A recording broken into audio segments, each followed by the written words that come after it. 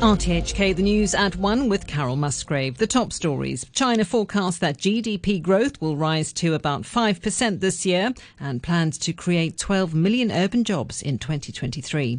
The central government also expects military spending to increase by 7.2% this year, the 8th year in a row of single-digit growth. And the Premier stresses the need to maintain one country, two systems and boost Hong Kong's long-term prosperity and stability. China is projecting GDP growth of around 5% this year. That's higher than the 3% increase in 2022 as the economy was hit by COVID-19. This comes as Premier Li Keqiang delivered his final government work report, marking the start of the National People's Congress session. Beijing is also targeting inflation to reach around 3% and the creation of 12 million urban jobs in 2023. The Premier spoke about efforts to maintain economic stability in the past year. Confronted with new downward pressure on the economy, we acted decisively and make timely adjustment, made use of policy tools kept in reserve over the recent years, adopt predetermined policies and remain firm in advancing supply-side structural reform. We unveil and implement policies and measures to stabilize the economy, formulate plans for tasks ensuring overall economic stability, set up supervision and support to ensure policy implementation. And we give priority to ensure stable growth. Meanwhile, an economist from the Peking University called the 5% GDP growth target a little bit conservative, saying it hadn't taken all factors into account. Professor Cao Heping says he's more optimistic about the nation's economic outlook.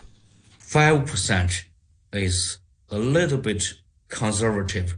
It should be higher. 6% or 6.5% could be realized as well. I think 5% leave quite a few space for policy adjustment.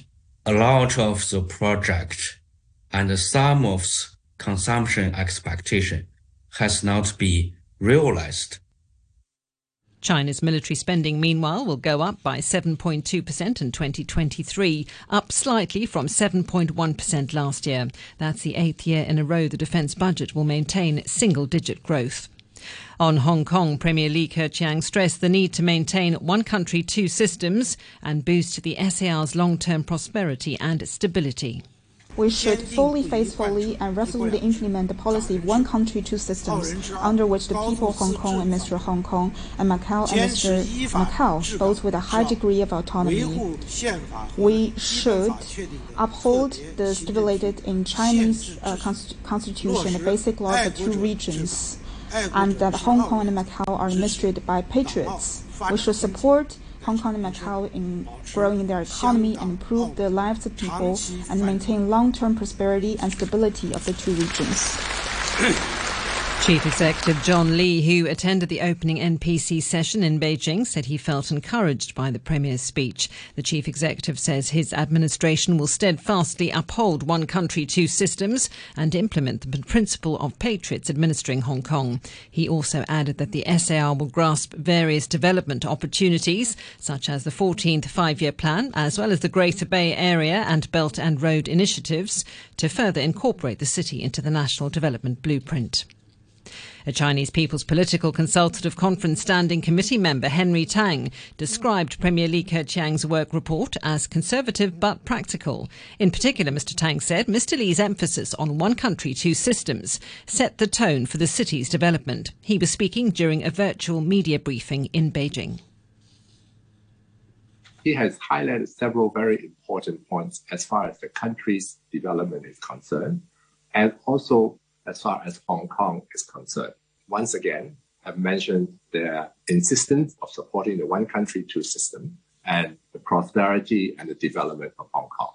We will work together with government very closely on Hong Kong becoming a major exchange between mainland and international on cultural issues. The weather, fine and dry during the day with moderate easterly winds, occasionally fresh offshore. The outlook mainly fine and dry in the next few days, but cool in the mornings and at night. The temperature now is 22 degrees and the humidity is 29%. You're listening to RTHK. The time is coming up to 5 minutes past 1. Turning overseas now, and members of the United Nations have reached the first ever international agreement to protect the world's oceans that lie outside national boundaries. Delegates applauded as the agreement was finally signed in New York. The BBC's Esme Stallard has details. It took almost 2 days of back-to-back negotiations, but countries from around the world finally came to an agreement on how to protect the high seas. These are the international waters that sit beyond any country's jurisdiction. They cover 2/3 of the world's oceans and play host to most of our marine life. Until now, all countries had a right to fish, ship and do research there. But this has left the animals and plants living in the high seas at risk from threats, including climate change, overfishing and shipping traffic. The British government has said it will do whatever it takes to stop migrants crossing the channel in small boats. The British Prime Minister Rishi Sunak and his Interior Minister Suella Braverman have been talking to British newspapers about legislation that's expected to be proposed in the coming weeks. The BBC's Helen Catt has more. Rishi Sunak has made stopping small boat crossings one of his 5 priorities for government. He's expected to announce it with the Home Secretary Suella Braverman next week. Newspaper reports suggest it will include making asylum claims inadmissible from those who travel to the UK on small boats and placing a duty on the Home Secretary to remove anyone who arrives that way as soon as reasonably practicable to Rwanda or a safe third country. It's reported that arrivals will be prevented from claiming asylum while in the UK and that there are plans to ban them from returning. Some organisations have raised concerns about whether this would be compatible with human rights laws. To sport now, and an amazing comeback victory for the English Premier League pace setters. Arsenal's Reiss Nelson scored the decisive goal in the 7th minute of added time at the Emirates, with Arsenal beating Bournemouth 3-2. When the ball came out on the edge of the box, I was thinking before it happened, I was thinking, please give me one chance, and the ball dropped in the right area and I just put my foot through it, and happy went in the back of the net. More than happy, I should think. I'm buzzing, really, actually, I'm buzzing, very happy. The gap between Arsenal and closest rivals Manchester City stands at 5 points in the title race. Pep Guardiola's side beat Newcastle United 2-0. Fourth place Spurs lost 1-0 at Wolves. Wesley Fofana scored his first Premier League goal as Chelsea beat Leeds also 1-0.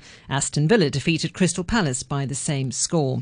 There's mounting pressure on David Moyes as West Ham suffered their biggest defeat of the season in losing 4-0 to Brighton. Pressure too on Brendan Rodgers again. Leicester City lost 1-0 at Southampton, who moved off the foot of the table. Southampton attacker Theo Walcott made his first start since November and had this frank assessment of the game. It wasn't a great game, was it? If I'm being completely honest, to watch at home, or even here. But it's been a very interesting week. It's been very sort of challenging. A lot of truths have been said, behind closed doors, which is important for players to hear and to see as well. See certain people that actually, there's a lot of people that care for this club, and it's nice to see this. And I think today showed a team, not just a team that play, but a unit of players, even off the field, staff, everyone together, getting a result. Simple as that. And that's what it is now. I don't care how we play, I'll be honest with you. Some people, they want to see pretty football, but I'm a results man now to some extent in the league because, obviously there's not many games left, and we got that today. I was pleased to see, definitely. In Formula One, the defending world champion Max Verstappen will start from pole position in tonight's season-opening Bahrain Grand Prix. His Red Bull teammate Sergio Perez was second quickest in qualifying. Here's the BBC's F1 commentator Jack Nicholls.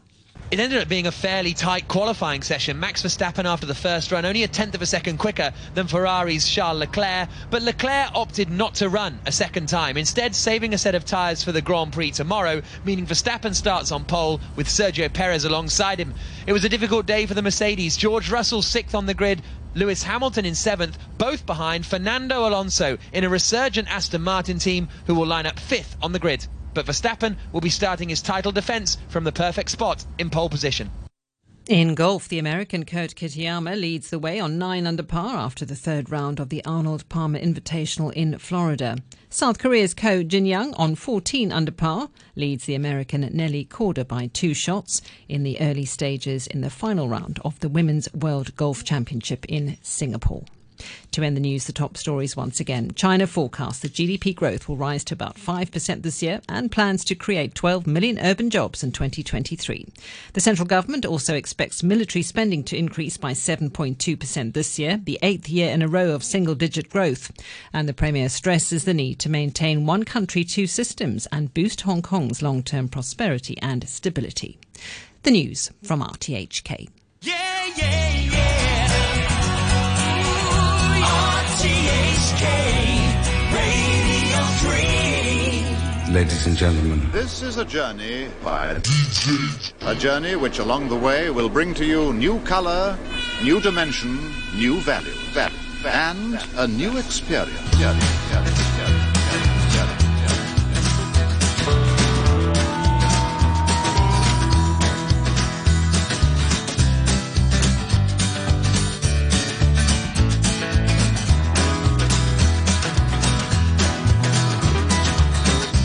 Hey Joe,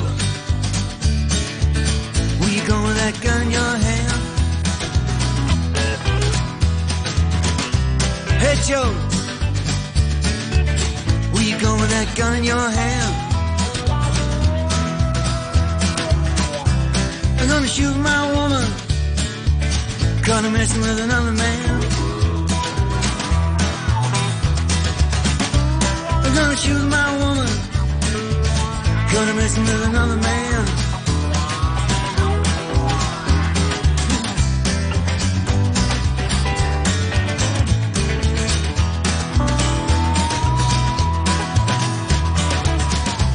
Hey Joe, I heard you shot that woman down. Hey Joe, I heard you shot that woman down. Yes, I did. Yes, I shut her down. I shut her down. Caught her messing around downtown.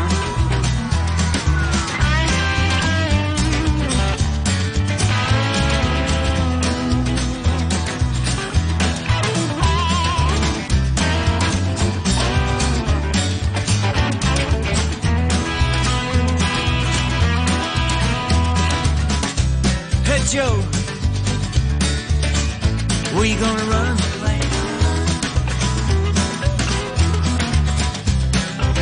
Hey Joe, where you gonna run? Where you gonna hide? I'm going way down south. Yeah, that's where I'm gonna go.